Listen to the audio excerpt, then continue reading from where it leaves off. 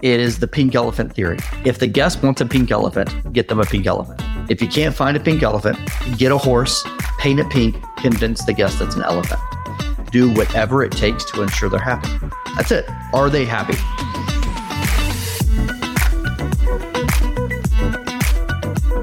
We are back. Chris Adams with you. It is the Pink Elephant Podcast. I'm super excited today. I have what I consider friends on the show, but also insanely just very talented individuals with an unbelievable journey to get to a place that they are contributing a lot to the hospitality industry in an area that most people probably don't think about, but it has a huge impact on what we do. I've got Scott and Kim Holstein with us today with Twisted Alchemy. How are you guys doing? Good. Great to see you. Thanks so much for having us. I know. Usually when we're together, we have cocktails in our hand, but I mean, this will suffice for now. So, all right, Twisted Alchemy, for anyone that is unfamiliar, let's do a quick, before we dive into the journey of this path that got you here. What is Twisted Alchemy for those that are listening or watching? That's it. There you go. That's all you need to say. Blood orange, lime juice. We are a cold pressed juice company designed specifically for the bar. So yes, oftentimes an afterthought. Assume it's just going to get done some magic way somehow behind the scenes. Yeah. So we're bringing a curated product managed at the farm level to provide an insanely fresh product that's unpasteurized but still has shelf life for your bar. Right. And from farm to cocktail in the bottle, 750s, bibs, and also our new keg program. So I love it. A lot of versatile we're going to talk about all that. We're going to talk about the bibs and the new keg program, which we're using all over the place. You know that. But, it's interesting because you look how the industry has continued to evolve and what's happened post-pandemic and all this stuff. The org chart and the labor models that we have now in my world, as you know, is a lot of on the hotel side, right? So that labor model that we use is a little different now than it was, let's call it 15, 20 years ago. And that person that, we, so dependent on in our bar, which would typically be maybe a bar back, they're not really modeled for in a lot of our org charts anymore. So as a result, the idea that the cocktail industry has continued to just grow and evolve. Fresh juice is a given. It's a must. There's no ifs, ands, or buts about it anymore, right? Well, the person that needs to get it done sometimes isn't there, and you swooped in with an alternative to that is just as good, if sometimes probably not better, than having some person in the back of the house doing their best to keep up with the volume that we're doing. And that's the way I like to describe Twisted Alchemy, is you were a solution to an issue we had. I love that. That's a great way to put it. We're basically hospitality focused, but for the business owner, for the entrepreneur. What do they, or for the operator or the manager, what makes their life easier? That's oftentimes how we look at a solution we're bringing. How can we reduce their labor? We know of a group in Chicago, Hog Salt. It was one of our first, we're based in Chicago area, first groups to take us on system wide.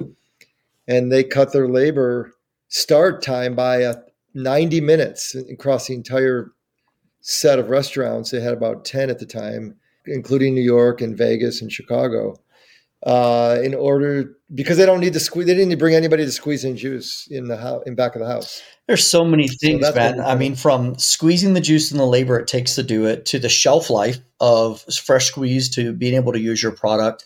The other thing that I love about your product is consistency.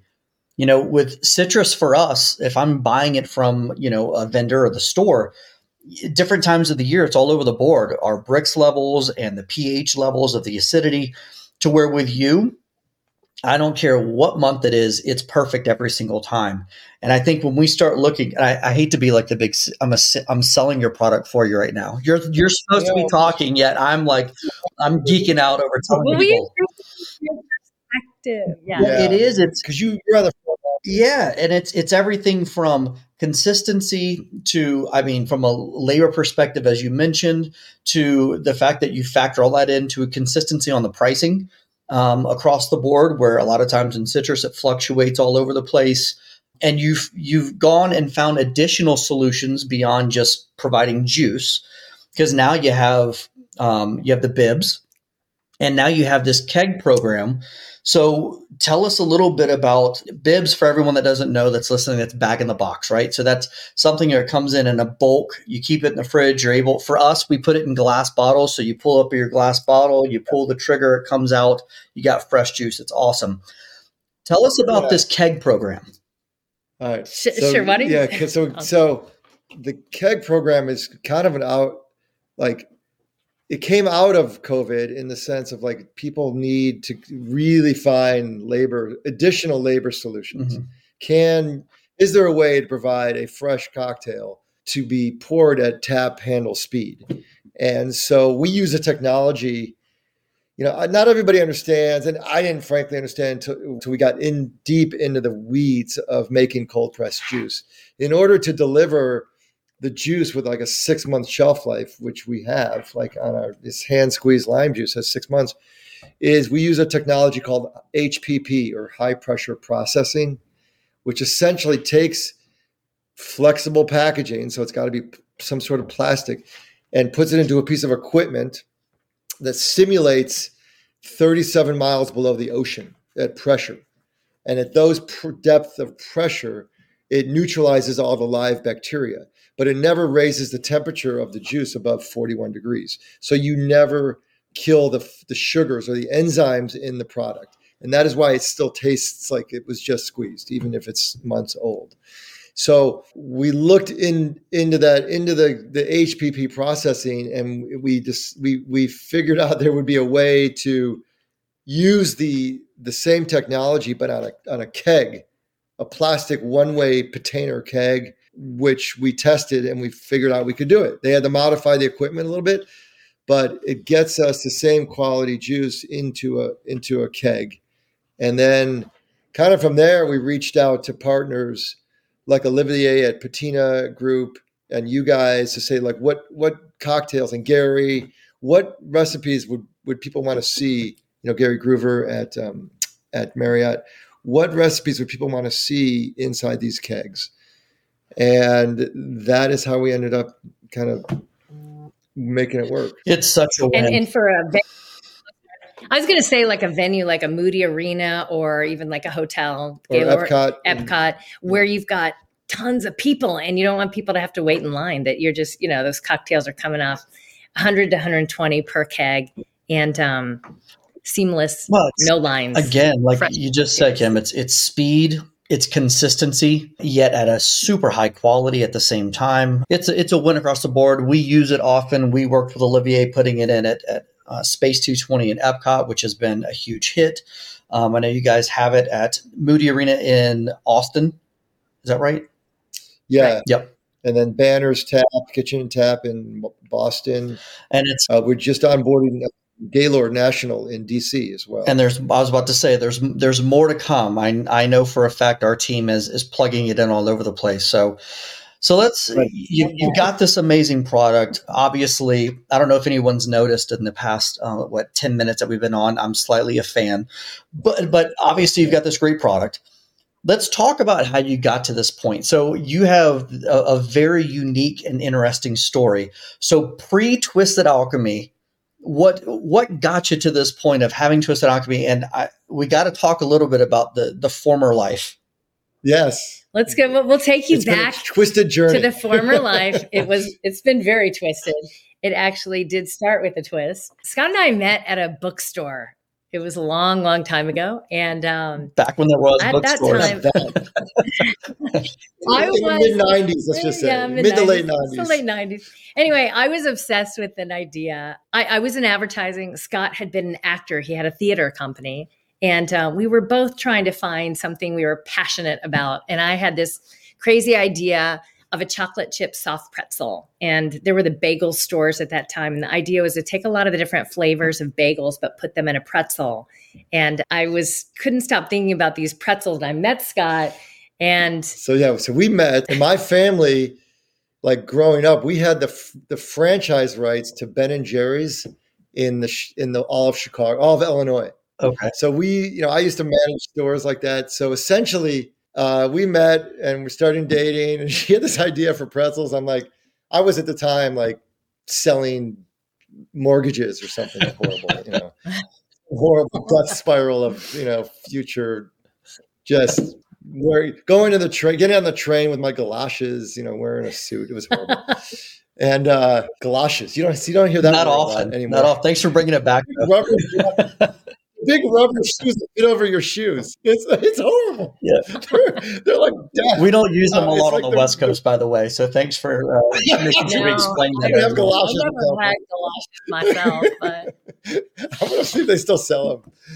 Anyway, I was like, hey, here's this awesome chick. We're dating. She has this great idea.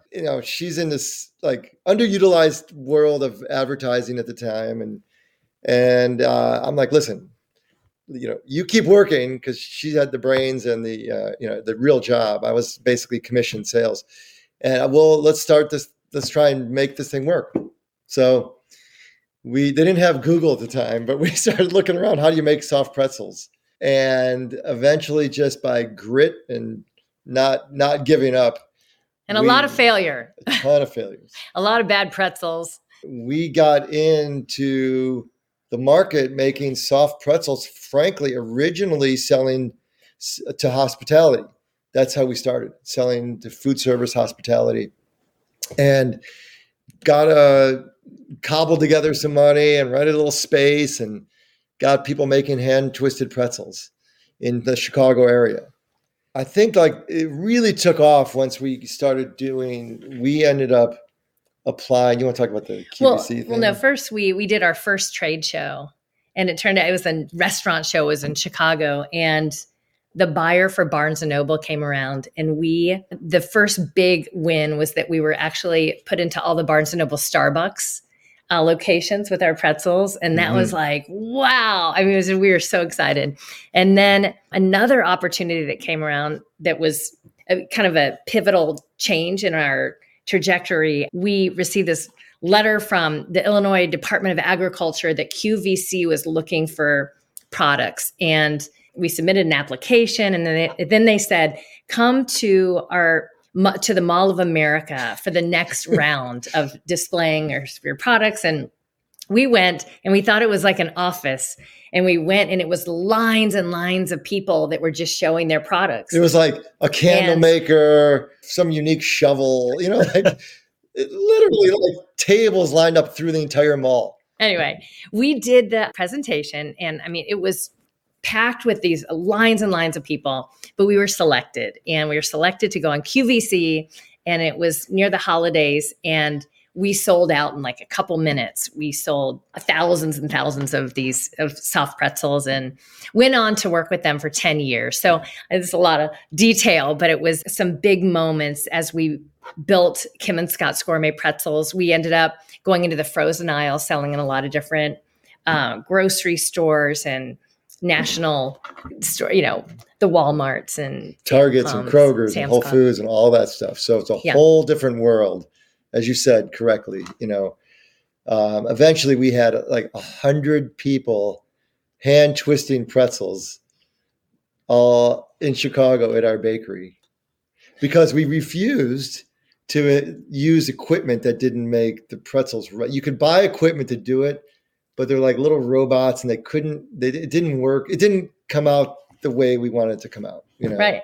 It was missing that final, it was machine made in a way. It just didn't, it wasn't what we thought was like craveable and like something that we wanted to sell. Sure. And we're proud of. So we hand twisted them, and listen, by the end of it, well, eventually we pissed off the competing pretzel manufacturer so much that they basically bought us. Listen, we had 3 kids, we had to put through college, and we're still putting them through college. Little kids, and they came up with a number. We're like, okay, we'll do something else next. All right. So before we even get into Twisted Alchemy, there's a couple of things that you brought up that jumped out at me. And I think it's important for anyone that's watching or listening, if you're thinking about doing your own thing, or you're in the middle of trying to get your business up and going, you said a word that is that I use a lot, and the word was failure. And you talked about in the beginning going through the process of what it takes to find success, and in that process, you have to push through failure. It's inevitable, right? It's very, very rare that people don't find some form of failure in the process of success. Can you talk a little bit about going through that process? And, look, failure is demoralizing.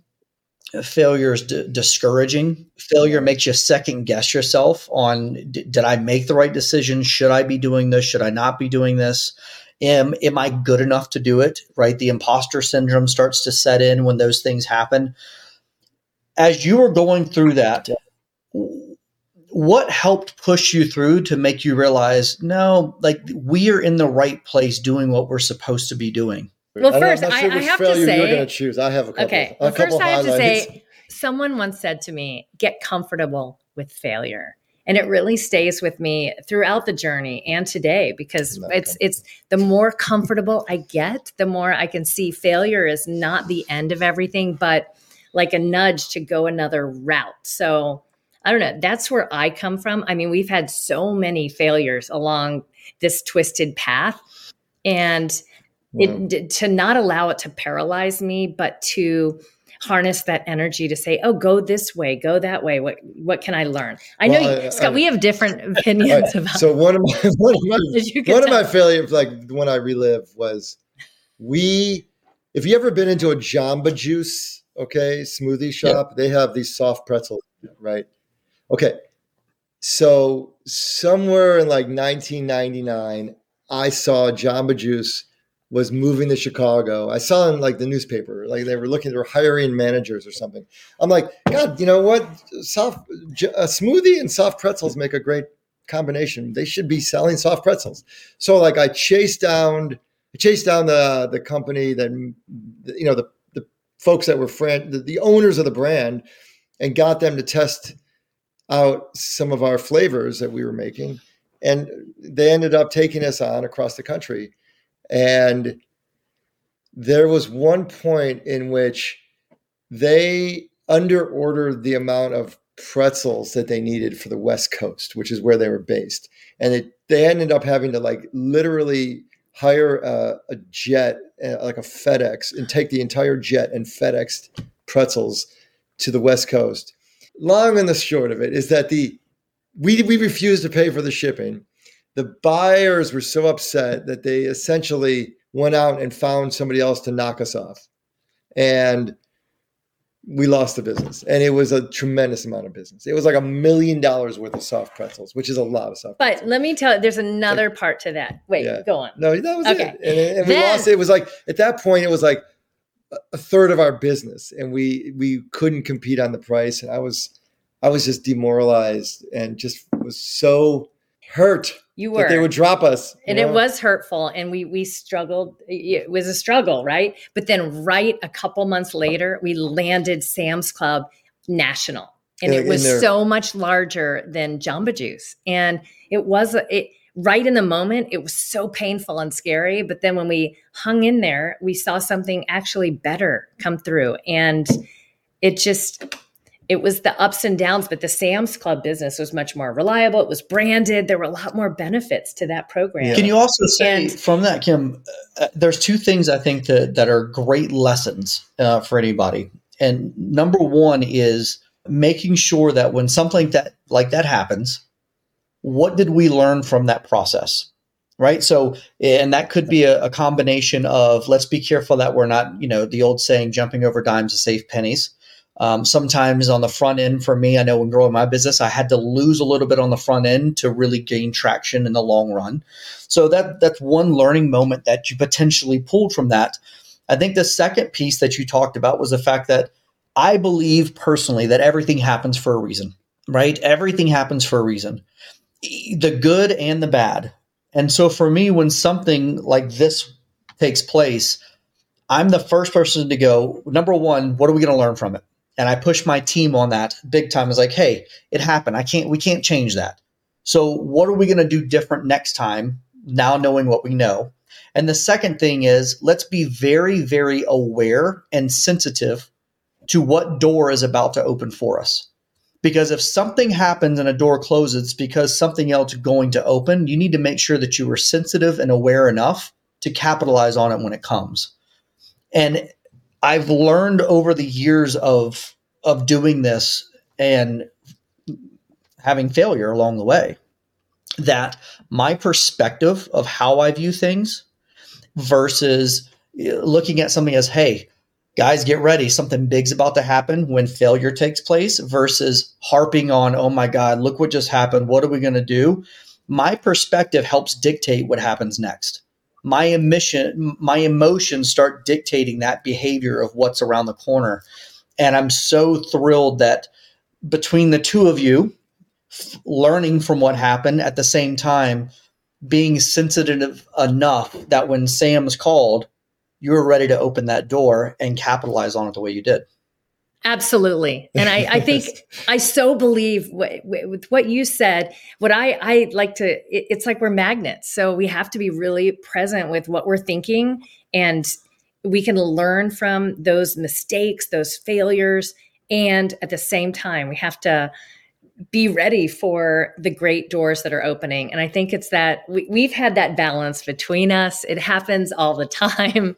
And it's the great learnings of life, right? And it comes to life in this entrepreneurial path. How many times do people that they're in their job, right? And let's say they aren't business owners like you guys or myself, and they're dealing with something at their work that is a struggle. It's a challenge, something they fail at something. The reality is, the more time we spend thinking about what went wrong, it means that we're not thinking about how to prepare for what's next. And I think about how many opportunities are missed because we were so closed off to what was trying to come down our path because we're thinking about what happened previously. And I think this is a perfect example. So right. Regret is the thief of the future, or something like that. Oh no, comparison is the thief of comparison is the thief of the what? Of joy. Of joy. Comparison is the thief of joy. I would say the same thing about regret. I agree, but listen. I'm not good at letting go, so I'm still pissed off about that geometry thing, which was literally 20 years. It was literally 20 years ago. And then the other thing, I don't know, do you still want more failures? I got a couple more doozies. I think that we could probably do an entire podcast or a few hours of just talking about, between the three of us, everything that's gone wrong at different times. I am curious. So, all right, you sell. And what brought you from selling, from twisting pretzels to twisting juice and making twisted? How did that transition happen? Well, can I talk about one thing between those two? Because I think something really big that people don't talk about is the grief after a sale. Everyone thinks that, wow, that's something, you sold a company, but they don't talk about like that you lose this like a child, right? Something that was so precious and that we had a lot of fun doing. And yes, we had failures and we had struggles, but it was a big loss. So I think that I just like to acknowledge it because it took a long time to find our grounding. And I know for myself, and I think for both of us, our passion is in being entrepreneurs. And so to come to another opportunity has been like an incredible part of life because it brought us back to a lot of that passion, even though there's the failures and fears and struggles. It's also the joy of building. So it's just I think the lesson is like, if you love doing something, don't underestimate how much you'll miss it. Well, I think God, that's such a great point, Kim. In that when you launch a company, I hope you're doing it because you're highly passionate about it. Otherwise, for the love of God, don't put yourself through it. Right. So you're almost, it becomes a piece of your identity. It becomes, you've birthed this, you've created something out of nothing, right? These companies that we have, mine represents my father. It's something that we took from nothing and now have created something very special. So when it goes away, it's removing a piece of you to an extent, and there's a challenge. It's no different than it's what makes restaurants so hard, right? Restaurants are super difficult to keep open. The margins are small, but most people that launch a restaurant believe they've got something special and they birth it. And when it doesn't work, when there's not a line of people that's supporting you that believes in it the way you do, talk about it. It rips your heart out a little bit, because you have. I always say with cocktails, I've created and thrown away so many cocktails until I finally fell in love with one long before you ever knew anything about it. Right. So I will go through this process to create, and same thing with music, right? You write words on a piece of paper and you throw them away until finally you fall in love with something. And that's a long time before anyone else gets to experience it and fall in love with it themselves. So I think you brought up a really good point that I agree. I don't think most people talk about the emotional roller coaster of selling, which is great if that's what you're wanting to do, but then also it taking your baby away. Yeah, the loss. And when you close a restaurant, when somebody closes a bar, restaurant, I know I've experienced it with friends, and I'm sure you have too. And we did with our cafe. And we had 2 restaurants ourselves, and there's just like ghosts in there of joyful moments that you can walk into that space. You can remember, you remember these moments that you loved, and moments of like people gathering there with you and having beautiful dinners and nights. We had a pretzel cafe inside of a children's museum. It was awesome. It was the Cole Children's Museum in Illinois, Glenview. And we had a station where we gave them raw dough, like strips of dough, and they'd make a pretzel. We had a little placemat with how to make it, and we gave them like food coloring and paintbrushes, and they would paint the pretzels, and then we bake them for them. Dude, and they'd have pretzel twisting parties. This is amazing. And we had pretzel. Can we bring this back? We had pretzel sandwiches. Yes. Oh, it was so amazing. We still own the IP for it. And we should have had a cocktail bar there too. Yeah. And we made parents. We made all the sandwiches were on pretzel bread that we made, and pretzel croutons. It was such a fun experience, especially for kids and families. It was great. That sounds like it. All right. So how do we get the Twisted Alchemy? This twisted part, Scott? So after we sold, we were lost souls. Drinking a lot. Yeah. Before we were drinking a lot. We actually had a company before Twisted Alchemy too, in between. Okay. That called the Crave Bar. It was an ice cream bar that was a handmade ice cream bar fused to a salted caramel pretzel stick. And dipped in chocolate. Dipped in chocolate. It was insane. That sounds amazing, actually. Totally unscalable. Especially with COVID, when COVID hit too. Yeah, that was a mess. It was a food Shot truck it all thing. Down. So that ended up going into the failure bucket. She might disagree with that, but I'll put in the failure side of the balance sheet. Some hubris and didn't want to let go of the pretzel brand, I think, or something. Anyway, back to Twisted Alchemy. So I have a history of bar. After college, I lived in France, actually, and bartended in Paris. This was in early 90s. And let's just say, so I had some experience making cocktails and squeezing limes. So fast forward to after, early 2000s, we used, our birthdays are in May. So we always have had a Cinco de Mayo Mexican fiesta in May. And I refused to buy lime juice that wasn't fresh, or I would do it ourselves. And the party got kind of out of hand. It got to like 150 people, which was insane. And we couldn't execute. I couldn't execute what I wanted to with lime juice. So I started figuring out I started searching for a way to do it that would make a great cocktail. And that's how we ended up down this path. Well, we also knew from being in the food business, we knew about HPP technology. Yeah. So Scott was thinking like you had like Suja juice and Evolution juice, but then nobody was doing it in food service. Yeah. Right. Or hospitality on premise, anything like that. Went down the path of, could we get involved? Could we find a way to solve this problem of being able to bottle or package or pre-squeeze juice that would taste like it was done in your kitchen or your bar? And the technology we figured out could be transferred.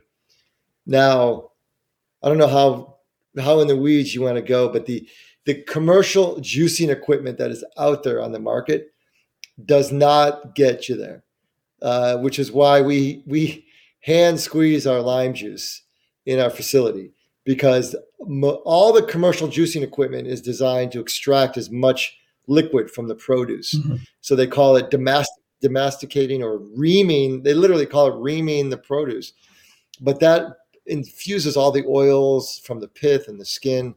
So we like tested every piece of equipment. We could not get the flavor right until we ended up doing it by hand with a Sunkist, and we set up a line in Belize in order to do it.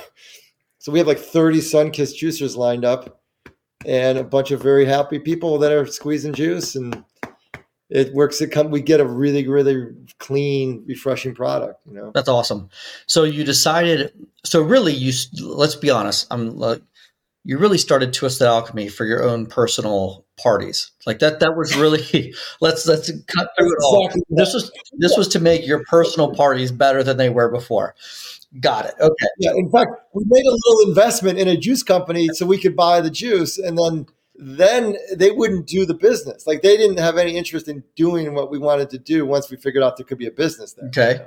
So what was the steps after you figured this out? You determined you can do this. You believe there's a business behind it.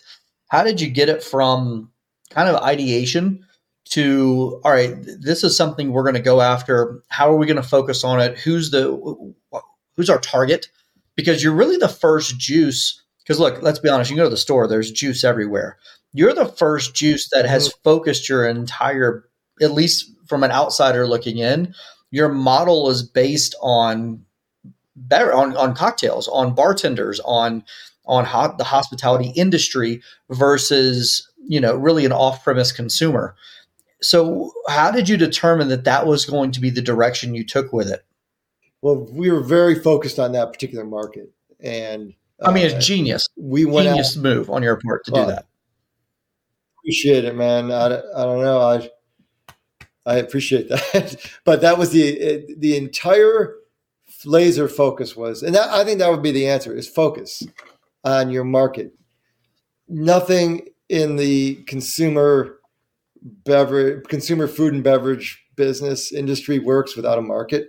Like if you don't have an interest, it doesn't matter how inexpensive something is or how great it is. If there's no market for it, you won't sell anything. I mean, there's just that's it. So we went and started talking to restaurant groups, influencers, guys like Gary Groover, like folks like yourself. We went down the tails of the cocktail and just presented it to people and got feedback, and ended up talking to folks like Let Us Entertain You in Chicago. Sure. And we got interest, and we tried to figure out, well, is there a business model that works? Does the pricing work based on what it costs us to get something done? And can we make it work like that? So I hope that answers your question. It does. And you did something, and I'm going to give insight. I'm going to give some secret knowledge behind my company, that you did the same thing, whether you realize it or not, was that you tapped into a market that was needed but not there, right? It's easy to say there was juice everywhere, but like I mentioned before, there was no one catering to this very specific niche market, right? And you came in and filled that void. So for Ellis Adams Group, for my company, many, many, many years ago, long before I ever knew I was going to be doing this for the rest of my life, I was a super young kid, and I was interacting with someone that was doing a sales position. And there was a company in New Orleans, Louisiana, that was formed that did insanely well. And I'm not going to go into details of who they were, but one day I happened to be sitting there, and they asked the owner of that company's mother This is long really before, really internet and Google and that kind of stuff, to date myself a little bit. And they asked the mom, said, how did your son come up with this?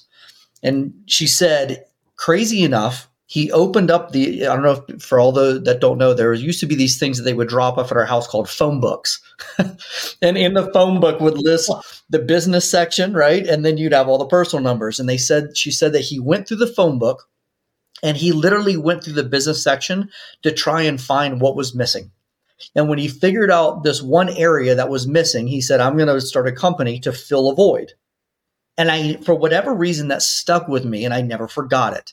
So if you look at our company, EAG, I focus a lot of our attention, and as we continue to grow, in finding niches and areas where there's a gap, and we come in and fill the void. In most of what we do, it's not that we're the only ones that do it, but we many times are the only ones that do something very specific within it. And I use that as a model that I'm going to fill a hole, a gap for somebody that's not doing it. And you did that. You did that with Twisted Alchemy, that there was plenty of juice, but no one that really focused on hospitality, specifically on the bar scene, especially seeing that during that time, cocktails were on the uptick, all fresh, ingredients.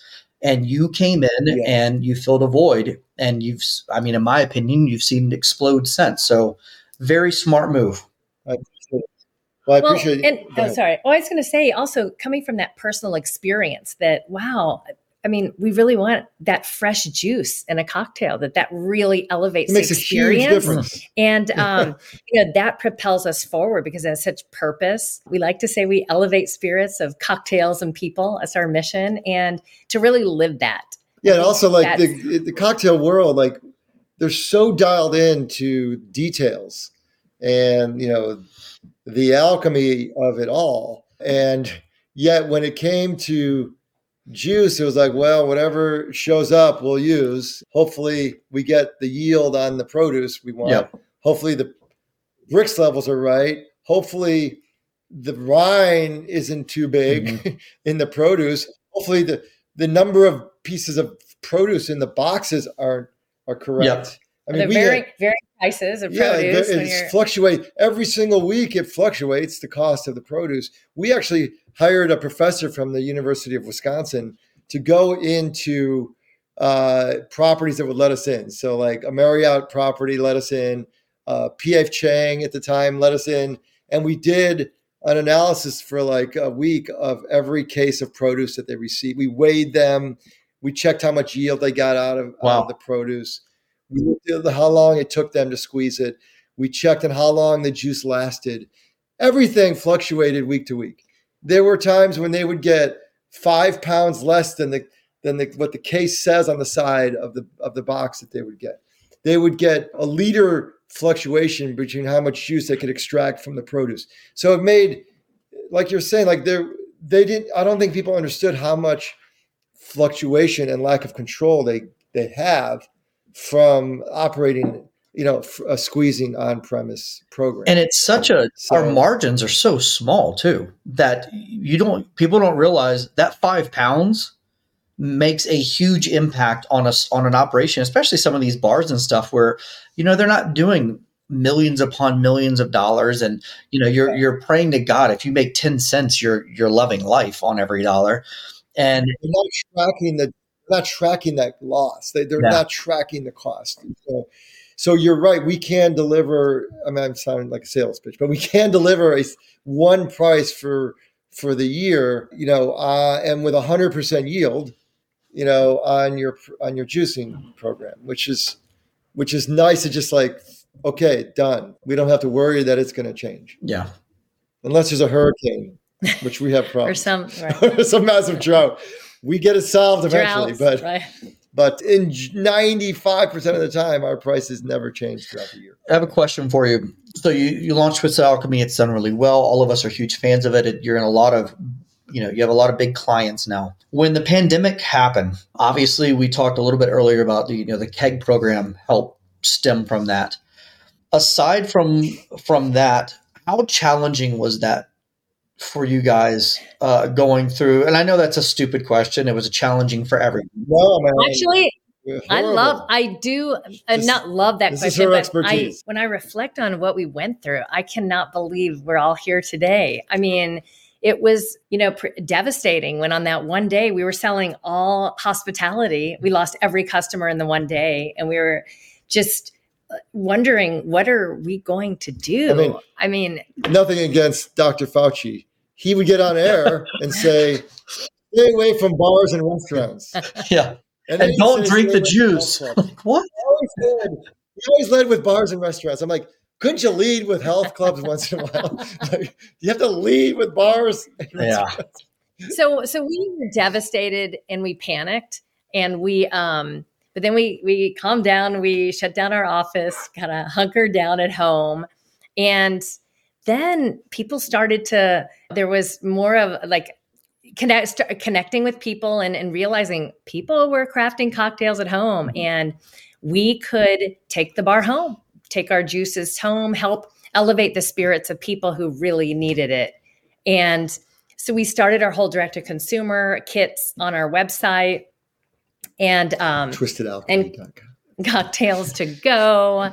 And we just tried to be scrappy and anything and everything we could possibly do to elevate spirits with our juices in these different channels. So that channel still exists today, and we do a great curated holiday kit programs, and throughout the year people can buy directly from our website. So, I mean, it's representing about 10% of our revenue, but it's robust, and listen, from the pandemic birthed this direct to consumer business that really gives people an incredible program that's like pro level bar at their house. I was going to say, we also did these Zoom experiences where we would send kits to people at companies all over the country and bring the teams working remote. And we would curate cocktails with like the company's name, like the Amazon Teeny or the, just a special curated cocktail for a toast. And so we had this experience of not only selling the juices and the kits, but also something more connecting all of us together. It just was another. And we we started selling this line of cocktail rimmers and garnishes, and also like jiggers and stuff from Chris Adams' design collection. And Chris, that's where your amazing bar tools, dude. The bar tools, which we still get from you today. One, thank you, much appreciated, and I love the fact that, again, out of difficulty, something fabulous was birthed. And I think that, again, goes back to, as an entrepreneur, there's never a time where your brain's not looking for what's next, or how do I push? How do I expand? How do I keep growing? And as much as, my God, the pandemic was horrible and a tragedy for everyone, you still have to look back and smile at some of the things that were birthed from it. And when I say smile, I don't mean smile because of what happened, but grateful that you were given the opportunity to be able to create what you created. I remember the live sessions that you guys were doing, and it was cool to see the entrepreneur kind of almost rebirth of saying like, hey, let's not settle in here. Let's push and figure out how to keep moving this thing. And now here you are out of the pandemic, business is booming again. And now you've got a whole nother division of your company that would have probably never come to fruition or come to life if you weren't put in that position. And so that's a cool thing to see. And again, speaks to that entrepreneurial mindset at all times. Thanks, man. It's been quite a journey. It's been quite a journey. So I have a question for Kim. I see you've been featured on many different things in different magazines and publications. I want to talk about a little bit, and Scott, if you can head out if you want. I'm just kidding. I want to talk about seeing the transition continue to evolve, the struggle, yet also the growth, hopefully, of what it's like to be a female that is leading a company alongside Scott, but also a leader in the industry. So, what has that been like, and how have you seen it grow? Have you seen us grow as a culture and society, and doing better in looking at the females in leadership positions? Wow. I think that I want to say yes. I think that there's, with all the different, it's been, I don't even know where to begin. I just want to say, I mean, it's been in the past, I would say maybe 7 years, the Me Too movement, a lot of voices, a lot of people standing out, speaking up, a lot of initiatives with diversity and equity, inclusion, getting more and having more women lead in the industry and as entrepreneurs. I mean, it's been exciting. I think there's been inroads. There's still challenges with funding, to be honest. And I think that makes it more difficult at a larger scale. But I've definitely seen changes, especially over from pretzels to juice. And I'm grateful, I think, Scott and I, and how we lead and how he's been supportive. But we have a lot of women that work in our team. We also support Speed Rack, the Speed Rack research for breast cancer, and all the female bartenders in that competition.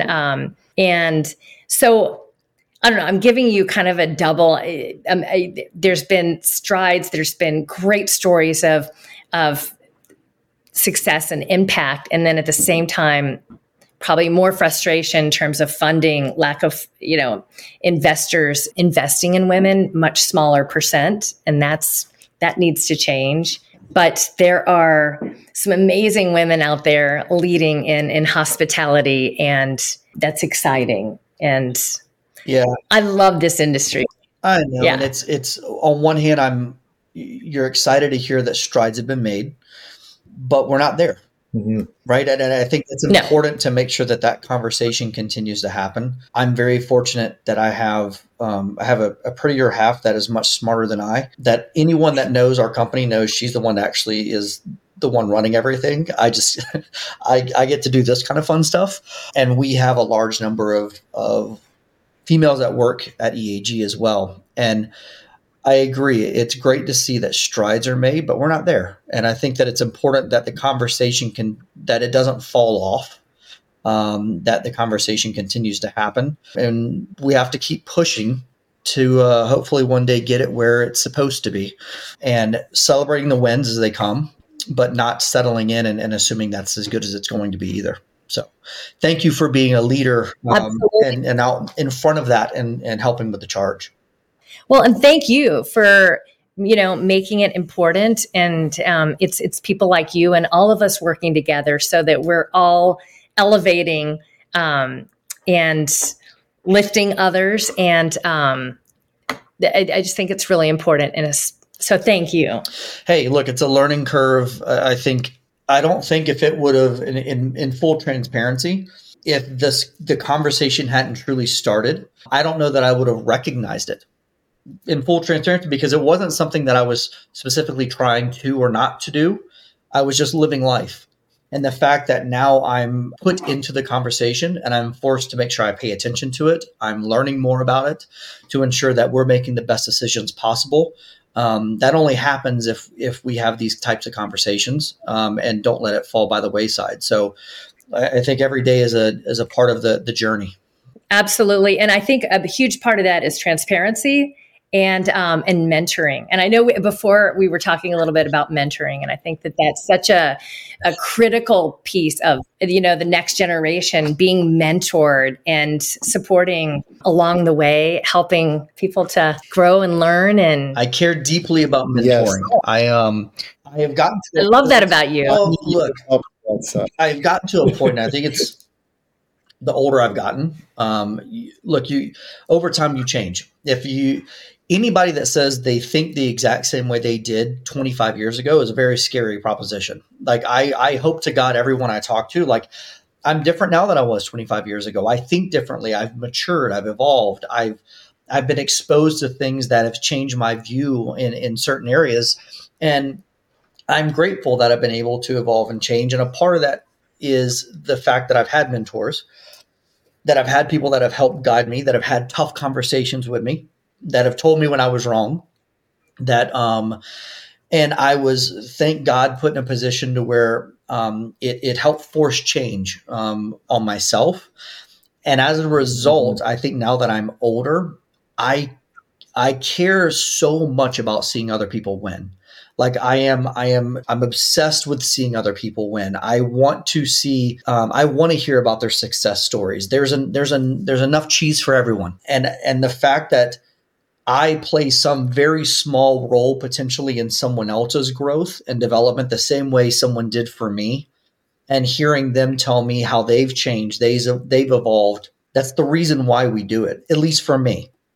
EAG is nothing more than, it's the avenue that allows us to do those types of things and help people get to the place that they're supposed to be in life. And so big fan of making sure that I'm doing my part as best I can for someone else. I love that. And you know what? You make me just love this industry because it's people like you, your values and your intentions and all of who you are and what you're doing. It's just like we're raising the vibes, I'm really grateful to you, truthfully. I appreciate it. I can tell you that that's a journey, right? I think I always feel like at my heart, I was a very good person. I wanted to see the best in people. I've always been an optimist, but I think there's a journey in life of you make stupid decisions when you're young. You learn from it, you evolve, and hopefully in the process start to evolve into the person you're supposed to be and not the person you were becoming. And I think this industry, and I'm curious your take on this, the two of you. Everybody's a fan of you going after your dreams and achieving something until you start to achieve it. What I mean by that is when you've got nothing and you lay out to someone like, hey, I'm going to try and do this. Everybody's your biggest fan. Oh my God, go after your dreams. That's so awesome. And the minute you start finding some real success, it's amazing the number of people that come out that want nothing more than for you to fail. and you start to learn in the process of success that, they say it's lonely at the top, right? And the little wins you start to get, you start to see the people that you thought you had around you that were your biggest support system starts to thin out a little bit as you start to find success. Have you dealt with quietly a little bit? And the friends you thought were going to be there for life just somehow disappear. They just, is my experience. Yeah. You know what I think is that the more we have authentic community and authentic connections, I think it probably happens less because then people can really be championing you and want you to keep growing and creating and transforming and doing all you're doing. And that it really isn't that, you reach one moment that is like the moment of success. It's really like the whole journey, because I think we've talked about it. We had, something that might look like, oh, that's a big win. And we shared, wow, that was a grieving moment. Yeah. So I think people put a lot of assumptions about where you are and wow, you've reached this point, right? Especially with social media now, right? I mean, our whole life is based on whatever you posted. That just must be reality, I assume, right? Right. And that's why too, I'm sorry, I was going to say one more thing was this format is so great because you have this conversation and we can really, we've already thought the world of you, but I love this kind of conversation. Yeah. Well, yeah. I appreciate. So I'm dying to ask him. Yeah, it's awesome. I appreciate the free form aspect of this. So I want to go back and ask you about mentorship. How do you get better at mentoring others if you've not had a mentor yourself? That I'm speaking for a friend, speaking for me, asking for a friend. I grew up kind of like in the entrepreneur scene, right? With Kim and I really, and I don't have the experience of having been mentored well. And I don't think I'm a good mentor for people. I want to be better at it. Let me just put it that way. This is what I'll tell you. Stop labeling it. There's not a every Tuesday at 2 p.m. is my mentor session with someone where I sit down and go through a workbook that I have and they fill out paperwork. A lot of times am I doing my best to do exactly what we're doing right now, one-on-one with somebody else? Do I have, I can tell you that the number of people that reach out either through our website or social media that says, hey, I'm wanting to do X. I'd love to pick your brain. I don't know one scenario that I've said no. I will find time for someone that I have no clue who they are, what they're trying to do, to give them 10 minutes of my time for them to ask me questions, for me to give them honest, transparent answers. That's mentorship. It doesn't mean that I have to take them to lunch every week. It doesn't mean that I have to sit down and give them hours upon hours. But if somebody's looking for help, am I willing to give them my perspective or what I've dealt with? The answer is yes. Am I making sure that every single time that I'm engaging with someone, I'm doing it with a purpose, that they potentially are taking something I've said and are going to do something with that, good or bad? Am I paying attention to how I treat others? Because how I make them feel many times determines their actions and what they do next. And if I've done something that is going to minimize or diminish their actions upon what they could be doing to maximize who they are, that's on me. Now, I will tell you, I have also learned how to say no.